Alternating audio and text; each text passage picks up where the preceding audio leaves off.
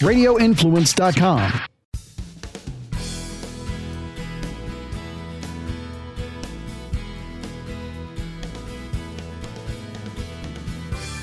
We're up against the ropes, taking hard shots from all angles by factions seeking to bring down our nation. But there's plenty of hope because we can and should win this battle. So says Center for Urban Renewal and Education founder Star Parker, who breaks down how we got here and provides solutions for saving America on this episode of United Patriots Uprising with Gary Binford. I'm your host, Gary Binford. Thanks for joining us. This podcast is available at radioinfluence.com or wherever you get your favorite podcasts.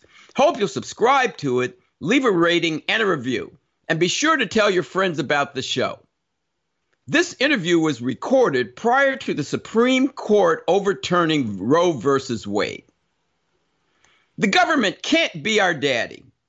Our failed education system, the horror of abortion, the rising crime rate, damage done by the welfare state, the destruction of the black family, protecting our right to bear arms, overcoming poverty.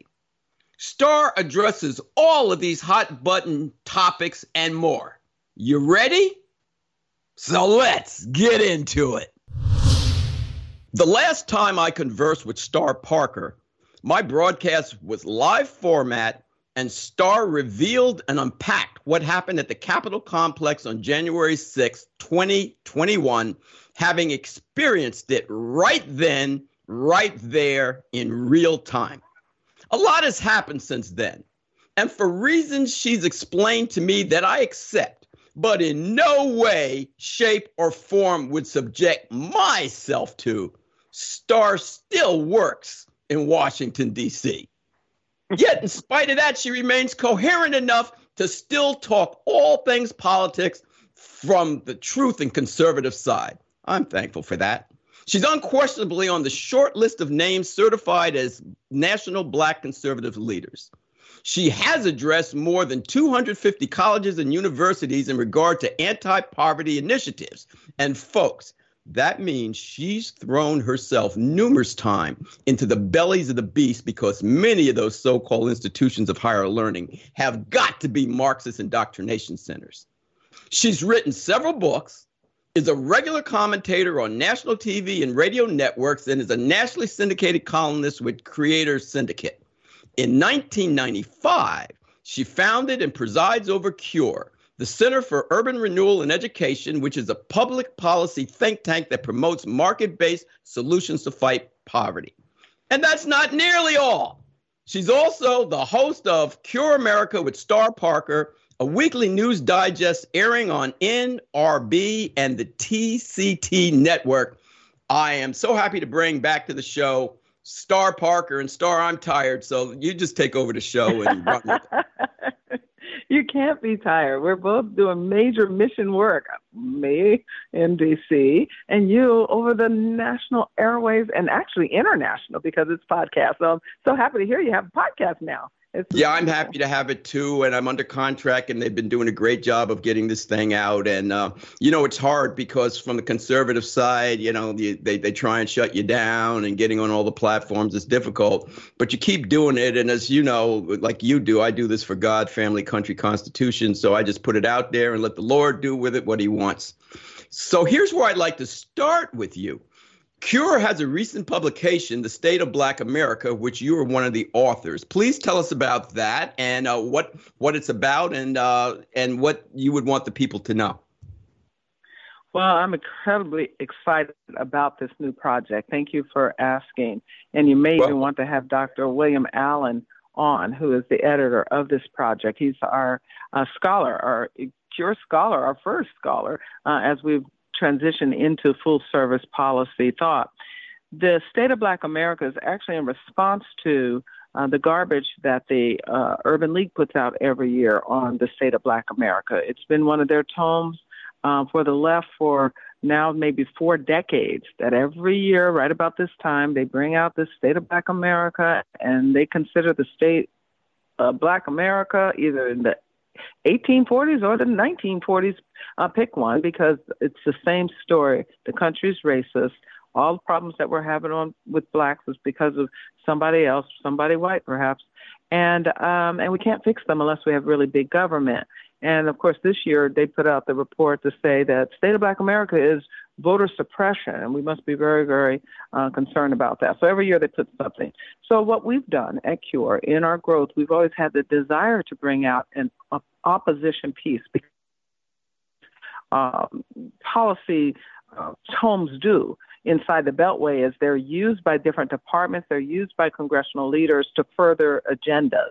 And if you haven't brought the data to the table, then you're not at the table. You're not in the game. And so what CURE has done is that we should put the opposite side. We should actually talk about matters of race, culture, poverty in a tome so that now the right will have a digest to use to counter some of the narrative that we hear, maybe even get to the place where we can get rid of all affirmative action and race preference programs before they destroy the country, as they add more groups. Every time we open our eyes or read the newspaper, we're finding that there's another group that has challenges, if you will, and they always seem to have the same challenges with the same group that are now in the hot seat, and that's that white evangelical male. So the State of Black America that we just put out is looking at the progress, the pitfalls, and the promise of the Republic. And it actually says on its cover, in the 21st century, it is dangerous to ask the wrong questions about the State of Black America. And what Dr. Allen did brilliantly is brought many academic thinkers to the table who built out essays on various questions that people have on race and race matters. So yes, I have one essay in there, but this is not a Star Parker book. This is a Center for Urban Renewal and Education first tome, first opportunity to say we're at the intellectual and academic table as well as the policy table. And if you guys want to have racist discussions, then let's have them. But let's have them in comparison with actual facts, not just your theories about what somebody may be thinking. That's great to hear. Now, there's good news about that, Star, and there's some very sad news about that. Now, I don't want to date us in our age, but I first heard you with Dr. James Dobson on Focus on the Family many, many moons ago after you had written Uncle Sam's Plantation. And the problem I'm looking at here is this is great that CURE is putting out a publication about the State of Black America, and that you're hoping that people on the right will digest it and understand what the issues are and how to deal with them. The problem is, why does there need to be a State of Black America being put out by CURE after all this time? Two-part question. Why haven't we gotten it yet? And you brought up something very interesting about how the other side wants you to look at 1840 or 1940. How do they even get away with it? We grew up when it was real racism. We know what real racism looks like. This isn't it. How are they able to still pull this off? Well, I'll answer the latter question first, because it's very simple. They're able to pull it off because King Solomon addressed it well to say, when you only hear one side of the story, it sounds really good until the other's on the witness stand. And that's why out of the mouth of two or three witnesses, every word is established. It's why we have the judicial system set the way that it is, that you have witnesses on both sides so that people can then get before a jury and they then make the decision. And what the good guys have done traditionally since the Civil Rights Act was signed into law is not understand deeply that the left was transforming our country into a utopian welfare state. What they don't understand is at that point of signing the Civil Rights Act into law, we were reborn as a country, that now all men had the same rights in our country. And we allowed as a society for President Johnson to take us into a new attitude about poverty, about race relations, and they were going to fix these things through big government. So they developed out a welfare state. And this is now getting to the first part of your question. Why do we have to have the discussion? We have to have the discussion because African Americans in this country moved from slavery to Jim Crow to then a welfare state, because the political left, who we know their philosophies are rooted in Marxism, and they want a utopian communist type of environment, even though they can't point to any that's working in the history of the world. But this is where they're going. And what they did was they grabbed onto this very vulnerable people group and started manipulating and changing the rules of our society, the founding principles of our society. And Black people got caught up in it.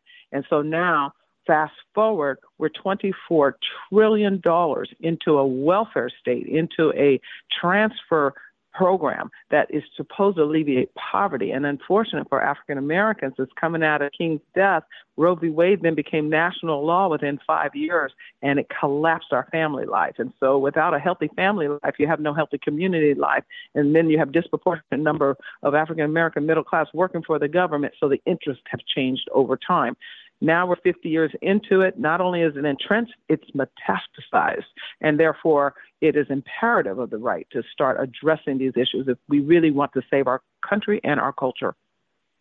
I hear you. Now, before you go on, please explain to people about the welfare state, because I know, and I've heard you wrap this down, so I know you know exactly what LBJ did. And maybe I don't think they had good intentions, because when you're saying no man in the home, the more kids you have out of wedlock, the bigger your check, that there's something obviously biblically wrong with that. But the point is, I am stunned to this day that there are many people who have doctorates and are leaders and people who have no clue what the welfare state did to Black America in particular, America in general, and how it ties in with abortion and why that's the holy grail for the left. Please explain. Well, I did in my book, Uncle Sam's Plantation, and people go get it and get the full story. But I'll put it in the little 30-second. That you have more than 30, so just wrap it down. Tell them, and you're gonna get to promote your book. We'll get to all your stuff. No, that book is important to answer this question, because I deeply get involved in answering these questions. What is poverty is where we start, because what happened, as you just articulated very well, is not an accident to why we're in the dilemma we are when it comes to the state of poverty in our country, the state of community where there's no dad in the home, and how that impacts us when it comes to crime, when it comes to low educational aspirations, and et cetera, all of the things that are ill and draining our society of its culture and of its resources. But it was deliberate what Johnson did in the 60s to put together a package. They said in the name of Black people that they pretended could not then stand up on their own. You hear it oftentimes, well, you keep saying pull yourself up by bootstraps, but what happens if you don't have boots? And so they narrated out these things, got it into law, but the rules over time became don't work, don't save, don't get married. It was a society that really wanted to do something. They did know that they had done some bad things, through slavery and through Jim Crow, so they were trying to fix a problem. But the challenge is they were fixing the problem with government. And in order to buy into government has the answer, it means that you're also buying in that you don't think that this people group has the capacity to self-govern, that they will go out and make their own boots, if you will, if they don't have bootstraps to pull themselves up on. And so over time, by pushing out these ideas that we're going to help people, but help them through government, we're going to help them with housing, we're going to help them getting jobs, we're going to help them with food, we're going to help. That's why Jason Riley did a book, Please Stop Helping Us, because all of that help over time collapsed healthy family life. It's underappreciated that in those great 60s, 78% of Black husbands were in the home raising their children. Fast forward today, 75% of Black children are born outside of marriage. And even though many of these relationships have continued, they're not marital relationships. And that's the hand of the welfare state, because it did diminish into don't work, don't save, don't get married, because you can't just arbitrarily give away other people's money, tax money. So they had what's called means test. I got caught up in it. You know my life story. You know that listening to the lies of the left, that my problems were somebody else's fault, that I was poor because someone else was wealthy, and because I was being raised in a racist country that things would never work out for me. I got bought up in those lies and started living day to day, making really bad choices, criminal choices, drug choices, sexual choices that landed me in and out of abortion clinic after clinic, and then on the welfare state. That's why I know the rules really well, because you cannot get out once you get in, because these rules are very crippling. And that's what we have today. Fast forward, most of the housing in our poor zip codes are government-owned and operated through HUD. Most of the work is government-owned, operated through unions. Most of the education is government-owned, operated through unions. Most of the policing is under attack and crime is out of control because most of the households are single-headed trying to raise children. That's where the real dilemma is. Not in the 40% of blacks that live in the suburbs and are really trying to live healthy lives. It's in where we have concentrated poverty due specifically to the Great Society welfare programs. Yeah, you know this. Now, you, among other people, another one is Vince Everett Ellison. He's very big on this. Understand there is no way the government could have pulled this off back in the 60s up through now if they didn't have the black pastors on their side pushing this anti-God, anti-country, anti-family agenda through the churches, because either people who go to church are going to look to God for their sustenance or they're going to look to government. And the only way you could get people onto government is to twist or turn them away from God or say that Jesus isn't doing the job for you, so let government be your daddy. And I appreciate your efforts. You have been for at least 10, 20, 30 years, right, going into predominantly black churches with black pastors trying to get these people to see the light. But it's pretty tough, right? It's tough if you're asking, do we know where that third of African Americans are that they're evangelical and conservative? Do we know who their churches are? That is tough because no one has taken that data. Unfortunately for all of us as Americans, is the data collectors have compartmentalized our society, a lot of it based in race. For instance, the evangelical movement, while there are those third of African Americans who consider themselves evangelical and conservative, they are not put in the category with posters of evangelical. They're thrown in the black box. The black community has that element there. But if you're in the black box, then you have to only look and say, well, wait a minute, if 70% are saying this, what are the other 30% saying? And so there's no big data dive. And that's one of the reasons I founded CURE, so that we can get specifically into that data dive and go find those 4,000 to 6,000 pastors who haven't bowed to the Baal, who are evangelical. They don't get up on the news. They don't even watch Fox, and they are consistent in their biblical messaging, which is an advantage for the right if we can find them, organize them, educate them, and then empower them to go and fix their community. So in that sense, yes, it's very difficult. But generally speaking, the community is looking at where we are, the state of Black America, the state of affairs, and saying something has really gone wrong. Do I blame them for buying the lie of the Great Society and the welfare state? Not necessarily, because when you think about what was happening during that time, not only was life difficult in the 60s, it was a brutal movement to get Jim Crow out of our society and to get a Civil Rights Act signed into law. But it was also a complicated time for the society.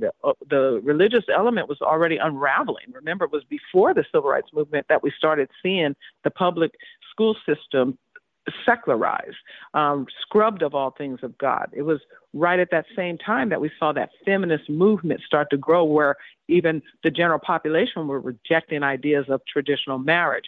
And now you insert a grieving people, a poor people into this equation. Yeah, you could get lost. I'm not excusing these pastors, but I am asking why they didn't ask the deeper questions during that time to say, are we buying a lie? The challenge for our society as a whole, in particular the conservatives, is what they were saying during that time. They have a lot of cleanup to do, because remember that the opposer to Johnson was Barry Goldwater, who was adamantly opposed to the Civil Rights Act. Yeah. Now, the reason I said what I said about pastors, and it's not just black pastors, pastors across the board to me, because The whole communist movement, they took over, they wanted to get control of the media. They wanted to get control of the unions. They wanted to get control of academia. They wanted to get control of Hollywood. But they also had to get control of evangelical churches and replace the Jesus pick up my cross and pick up your cross and follow me with what they have now, the social justice religion or the feel good religion or the prosperity gospel. So they infiltrated a lot of the seminaries, and a lot of the pastors you have right there are really Jesus Christ pastors. But I understand that, but I'm just going to push against a little bit because you said the evangelical. No, actually, it's the evangelical churches that stayed more consistent with their conservative principles. It's the denominationals that began to buy the lie because they were already institutionalized. In fact, when the Southern Baptists started shifting, mission drifting, they had to have a real upset to come back to their original doctrine. You started seeing the splits in the Presbyterians. You started seeing the splits in the Methodists and all these, and the United Church. Man, Methodists went way fast to the left. So I get what you're saying in the infiltration in these seminaries, but majority of these evangelicals are not coming out of seminaries. And that's one of the reasons that they've been so effective navigating through and getting someone like Reagan elected, which then led them to that whole Christian coalition and Christian movement. That moral majority started making itself known. That was in the 70s, 80s. So they're still fighting for that and fighting, as you're pointing out, major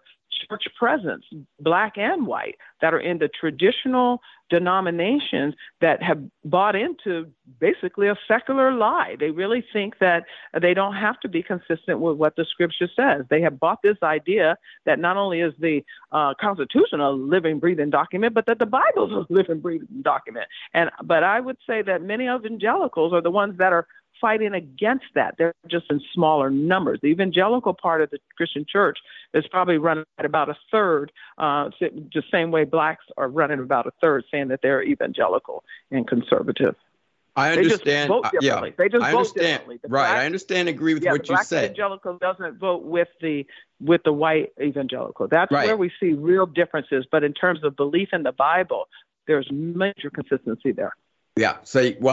As you may know, I don't deal with race because I don't see black and white. I see it the way Jesus sees it. Either you're born again or you're not. So if you're born again, you're born again.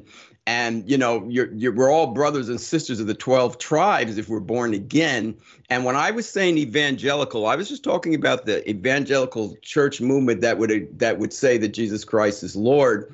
And so I understand what you're saying. They started splintering off and then they started splintering into groups. And you started to see this move to what you have now.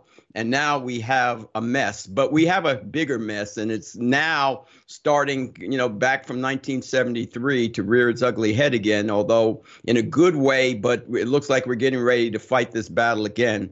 Please explain to the people why the welfare state led to abortion, the Democrat Party's holy grail, and now why this is about to become a hot button issue again. See, because correct me if I'm wrong here. Once Johnson puts in his welfare state, and once there can be no man in the home, no husband, the more kids you have, the bigger the check. The problem is you're getting check on a government dime. You can't go out and get a job as a woman. You don't have a man to support you. So now you have too many kids, not enough money. So now the abortion clinic is right on that one corner, the liquor stores on the other corner.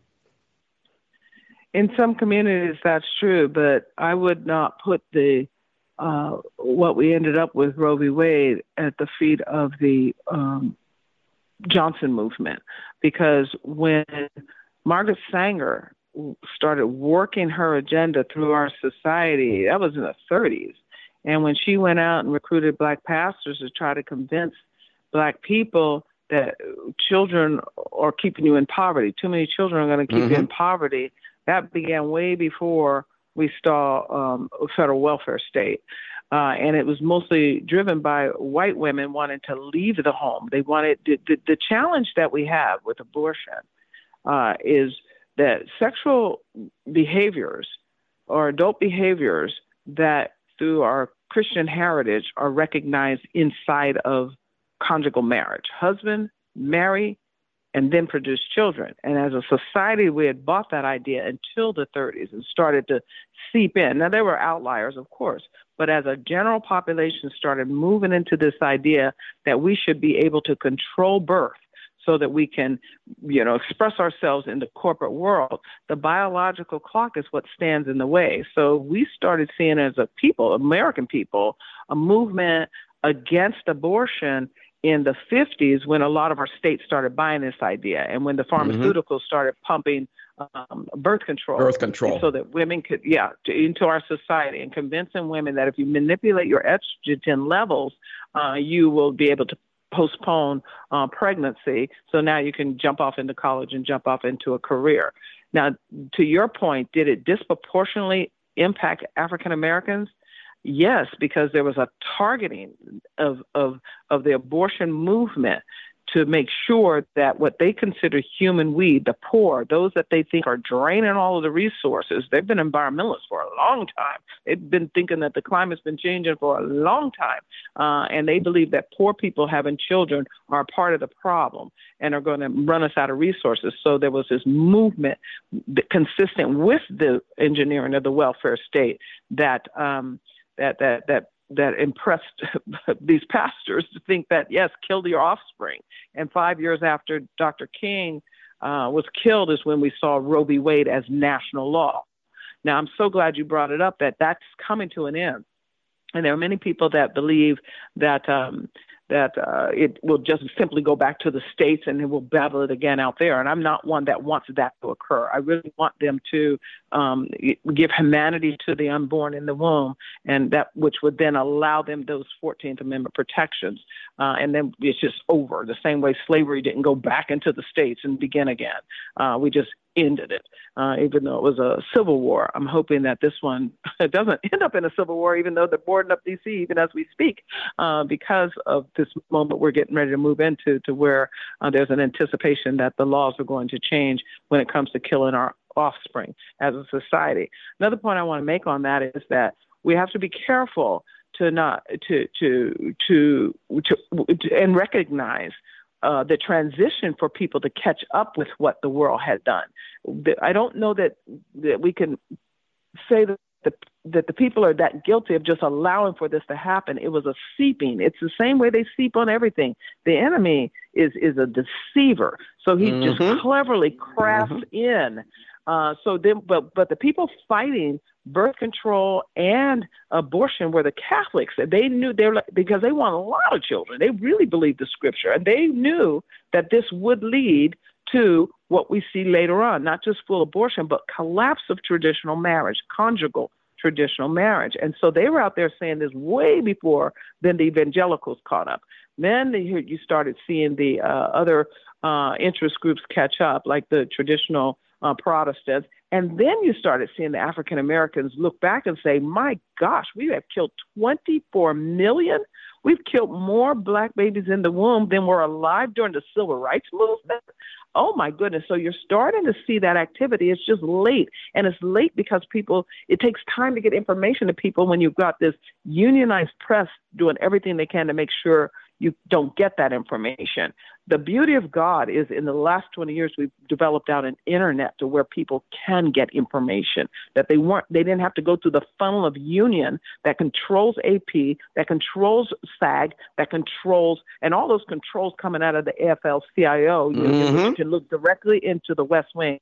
They can see in the bedroom of the West Wing at the White House. That's how powerful this group is. And people are now starting to connect those dots, expose those dots, and the mass are responding. And I think that that's a healthy thing. I think that we can be encouraged by where we are. It's dark.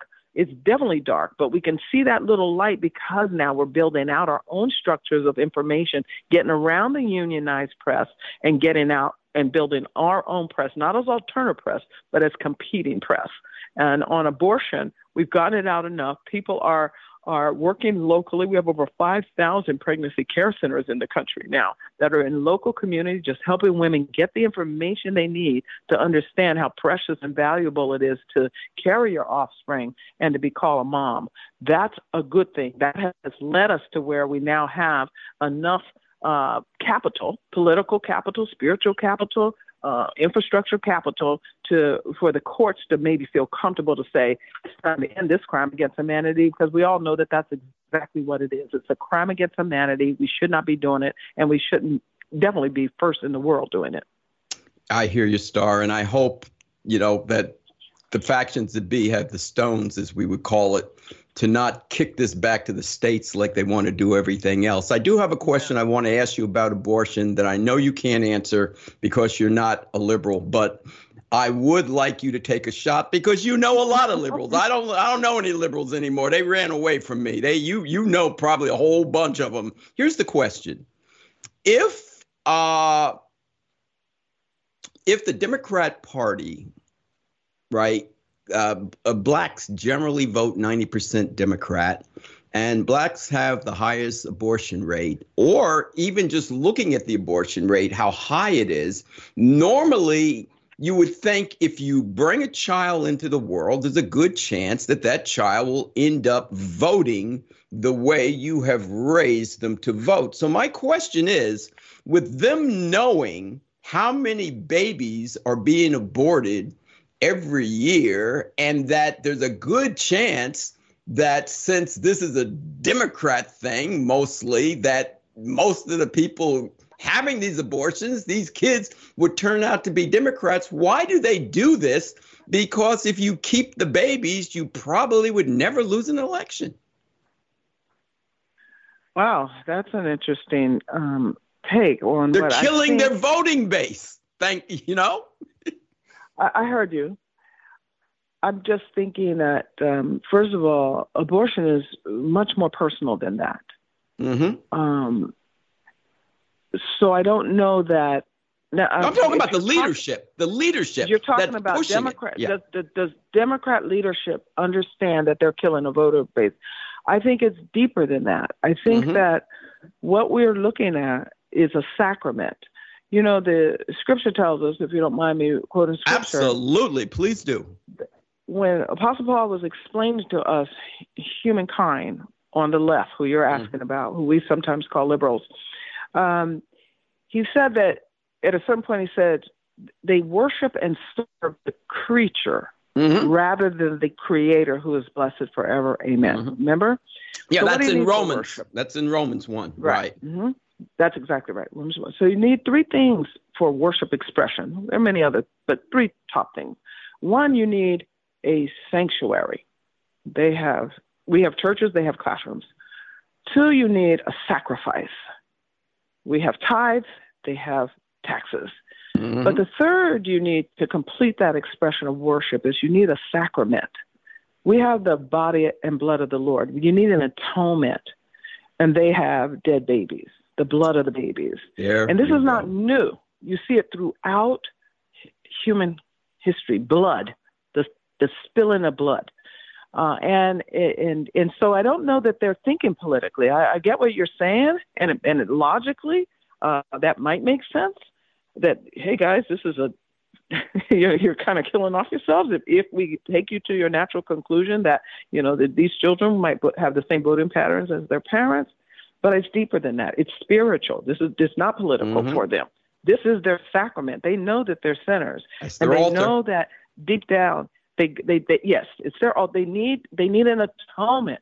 When they lay their head down at night, they can't blame, Mitch McConnell or Donald Trump, because now it's them and God. And so it's got that spiritual component of worship, and that's why they're so vile when you're going to take away their ability to spill blood of dead babies. That's why they're shutting D.C. right now and putting up borders and got police officers in almost every corner. That's why someone just got arrested outside Kavanaugh's home. That's why someone like Senator Chuck Schumer would come unglued to just think about that his sacrament may be leaving. They used to take him to the Moloch, the god of Moloch, and burn him to death alive. If you look at the expressions, remember Catholic were poor people back then, and so they weren't able to read. Poor weren't reading 100 years ago, or even 200 years ago for sure. And 2,000 years ago, they definitely weren't reading. So they put everything in expression in art, and they put the Bible in art. Everything. And man, they were very. If you look back at some of the artists of that time. They were very visual, and I mean, even who God called pure, Nathaniel, he's carrying his skin. If you look at the top of the Vatican, each of the statues are how they died. And so when it comes to the killing of the innocent, you can look through some of those expressions, many of them in the Vatican, where the mom, as they're stabbing that child, it's just incredible. I guess you could say the fulfillment that the left gets out of spilling the blood of the innocent. And that's what we're really up against. And it's going to get really wicked over these next couple of weeks simply because the court is saying, we've decided to revisit Roe, and we're going to make a judgment on whether it's consistent with the Constitution to kill your offspring. There you go, Star. Since Star went Bible, folks, she brought up Romans 1 about sacrifice on the altar, but she also mentioned Molech, which was a phony god. And for those of you who don't know, the statue of Molech, it's finally reached a point where the Hebrews were starting to pop their babies out, and this to me was their form of abortion, and throw them to this pagan god Molech. And eventually that's when God said enough, and that's when the Hebrews went back into captivity to Babylon. So this is not a pleasing thing to God, obviously, because every child is made in the image of God, and only God can take a life. Star, are you ready for a mic drop moment? I'm going to give you your mic drop moment. I am going to say 3 words and hand you the mic and sit back and listen. And those 3 words are critical race theory. Drop. I would suggest highly that rather than try to run for school boards, try to redeem a pagan system of forcing all of our kids in the same classroom to learn secularism, that we take this moment in history to re-ask ourselves a question about how we educate our children. I don't have a problem with people pooling their resources to educate other people's children. We do that through our property taxes. Many believe that to have a civil society, you need an educated society. So we've decided to pool our resources to educate other people's children. But I do mind when the government then goes into the education business. No more would I want them to be in the grocery store business so they can distribute their food stamps than do I want government educating children, other people's children, forcing ideas down someone else's children's throat. So I think that critical race theory, now that has reached headlines of those that are in our general population who for years and years and years have been fighting against money following children to schools parents want, that they would join that movement, that they would begin to say that the public school system, a government-run education system, is inconsistent with not just the Bible, but is inconsistent with our Constitution. There you go. There you go. Star, this has been great. I have one more question for you, and then we'll let you tell people how to reach you. The question is about what is your take, how Americans should look at guns, gun control, the Second Amendment, and all this stuff that is going on right now? I don't believe in an accident that the freedom to arm is a Second Amendment with all of the ideas of freedom outlined in the First Amendment. I think that in order to protect the interests of the First Amendment, we must have the Second Amendment. Amen. I think that all of the discussions, including the offensiveness of Behar, that, they'll change the law as soon as they see a bunch of black people getting guns, is not only highly offensive, it's highly racist. Every American should have an arm. It protects your family and your freedom. And I believe that that's what the founders had in mind. We as a society bought the idea that we would allow for it to only go into the hands of a few. And many of those few in our hardest hit neighborhoods are the few called criminals. I think that if we really take seriously the freedom of America, the last stop before you go totally into tyranny and then totally into totalitarian is to disarm a people. We need to make sure that what they're talking about in the Congress right now never happens to this country. The first area that they are going to be able to consume us all is to have us unarmed. This is very, very critical. And I mean everything. All these red flag laws. If you think about red flag laws to where your next door neighbor can turn you in and you're guilty until proven innocent. Yeah. And disarm you.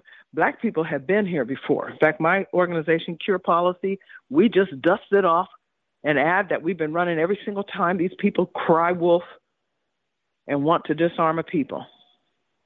We're looking at 10-year-olds dead, and the first place they go is to disarm law-abiding citizens. Our ad takes us all the way back to Mississippi Code to where they disarm Black people. Our ad goes all the way back to the beginning history of African Americans in this country to where that 20% of the population that were not enslaved, they disarmed them. Mm-hmm. We can never go there again. Never again is the name of the ad. We're not doing background checks. We're not doing red flag laws. Never should the American people cede any ground on their Second Amendment. The moment you start ceding ground on your Second Amendment, you have lost all of your protections of First Amendment. You've got that right. And I want you to comment on this and tell me if you agree with what I'm about to say. The first thing is pretty obvious that Mao, Stalin, Lenin, everybody in Venezuela, Hugo Chavez, any other, before a nation can go communist, the first thing they got to do, they got to get God out of there. Then they got to get rid of your guns. So when they do go communist on you, you don't have weapons to fight back. But the big lie to me here in America is about, well, we got to get the assault weapon. See, it's not to me, it's not about a weapon per se. They say we got to get the assault weapons. But guess what? If there are no assault weapons and it was just a snub-nosed 38 and people were going in and shooting people with a snub-nosed 38, then they'd say we got to take snub-nosed 38s away from law-abiding citizens. And then if the criminals were using bow and arrows, they'd say, well, we got to get rid of bows and arrows from law-abiding citizens because it's not about the type of weapon that's being used. It's about a systematic attempt to disarm us. Is that fair? I think it's fair, but I think that I don't even want to get caught up in the weeds of which gun. I don't either, but they are. And people want to say, oh, we can let them have this gun. No, you can't let them have anything. That's right. None. Amen to that. Star, I really appreciate it. Once you cede any ground, once you cede any ground, you're on their yard, and they will take it all, as you said. Right. And people, please understand what she's saying. Look at history. Roe versus Wade was about Norma McCorvey. Look at where we are now. Now they want infanticide. Oh, we just want same-sex unions. Now you can be a man, you can be a woman, you can be this, you can be that, you can be a cow or a dog. It never's going to end. Right? Evil will always be with us. So the good has to constantly war against it. And that's where we are in our cultural war today. And at the end of the day, when this is settled, and depending on what happens in November, we're either going to be biblical and free, or we're going to be secular pagan statist. Big government controls every area where there may be a consequence to that sin that we allow to get out of control because of evil. People, she just nailed it. Right. She just nailed it. You have a vote. That's what we're doing here. Yep. Even though you said in the opening that you would never even be here. Somebody has to do it.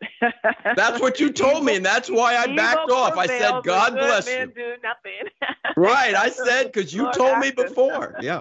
You said somebody has to be here, and you told me your kids and your family want you out of there. So I get it, but somebody has to do it. So I understand. Somebody has to be the light keeper and shine light and truth. Star, please tell people how they can. One other thing I wanted to. Okay, I'll tell you how to go. But one other thing I want to mention on that point, because a lot of your audience are conservatives, and many of them are leaning toward thinking that they'd just rather burn the whole house down than to, try to protect our interests and the way that our country is designed. just because they came home and found their kids had a big party. We showed up late. Yes, liberals have gotten into every institution. It's very dark out there, but we can still turn things around. The last thing we want to do is burn the whole house down because we think that it's all broken. I just want to remind them I'm not the only one here. There are really good, decent people in Washington, D.C., in political power on the good guys team. And it would help us if when you find one little matter you don't agree with, that it would help us if you stop exposing them as just evil themselves. Now, we've got a bigger enemy that we should be concerned about. And if we keep fracturing the way that we are, they're going to slip in and take states like Ohio and Wisconsin and North Carolina and Pennsylvania and Florida, and we are going to really see what King Solomon talked about when he defined the 4 generations. We're going to see the fangs. That 4th one is really, really bad. So we do not want to get that we want to capture that generation. And the only way we're going to capture that generation is if we change public policy so that we can change people's lives. That's what politicians are here for. That's why we have elections. And it doesn't help for people to take their ball and bat and go home because their particular primary candidate didn't win. You are so right about that, because that's what the left always wants us to do. Shut up, stay in the walls of the church, shut up, go home, don't vote. Just give it to us. Just turn it over to us. And we'll be nice to you. We promise. Yeah, okay. Yeah, right. How has that ever worked out? Yeah, I remember it was Nero that actually Paul and Peter died under his hand. And I'm getting ready to go again to the catacombs just to refresh myself in what we're really up against. They can catch me, as you asked, at curepolicy.org, curepolicy.org. And if they send a note, it'll probably eventually get to me if they say that they heard me on your show. And tell them about any of the books or anything that you want to promote and the name of your show, where they can find it. Oh, the show, Cure America with Star Parker. If they don't have DirecTV or some of the other places that are NRB or TCT, then they can go to curepolicy.org and sign up for our newsletter. And then every Wednesday we send out my podcast, my show, my column, and then other things that we're doing inside of Cure, including they'll get information about our first tome, The State of Black America. Star, thanks for coming on. You know I'm going to have you back, and I really thank you. You have put out a lot of knowledge for people, and knowledge is truth. Thank you once again. God bless you, and God bless your family. Thank you. Bye-bye. Star Parker, everybody. She's a wonderful guest, and she's in the belly of the beast. She's remaining working in that Washington Beltway, and it is rough there. But God is protecting her and has given her a voice, and a large voice that she's had for over 30 years. She knows what she's talking about. Please listen. And I hope if you have liberal friends that just don't really understand what's going on in our country, you get them this podcast, because she wrapped it out there in no uncertain terms. Once again, Star Parker of Cure. I want to thank Star Parker for taking us back, then bringing us up to date in regard to how we've gotten into this mess and how we can get out of it. Protecting our First and Second Amendments are critical to retaining the Constitution that grants us the freedom to even discuss critical issues on a platform such as this. This podcast is available for download at radioinfluence.com or wherever you get your favorite podcasts. Hope you'll subscribe to it, leave a rating and a review, and be sure to tell your friends about the show. That's all for now, folks. Thanks for joining us. So until the next time, this is your host, Gary Binford, saying God bless you, God bless your families, and God bless America.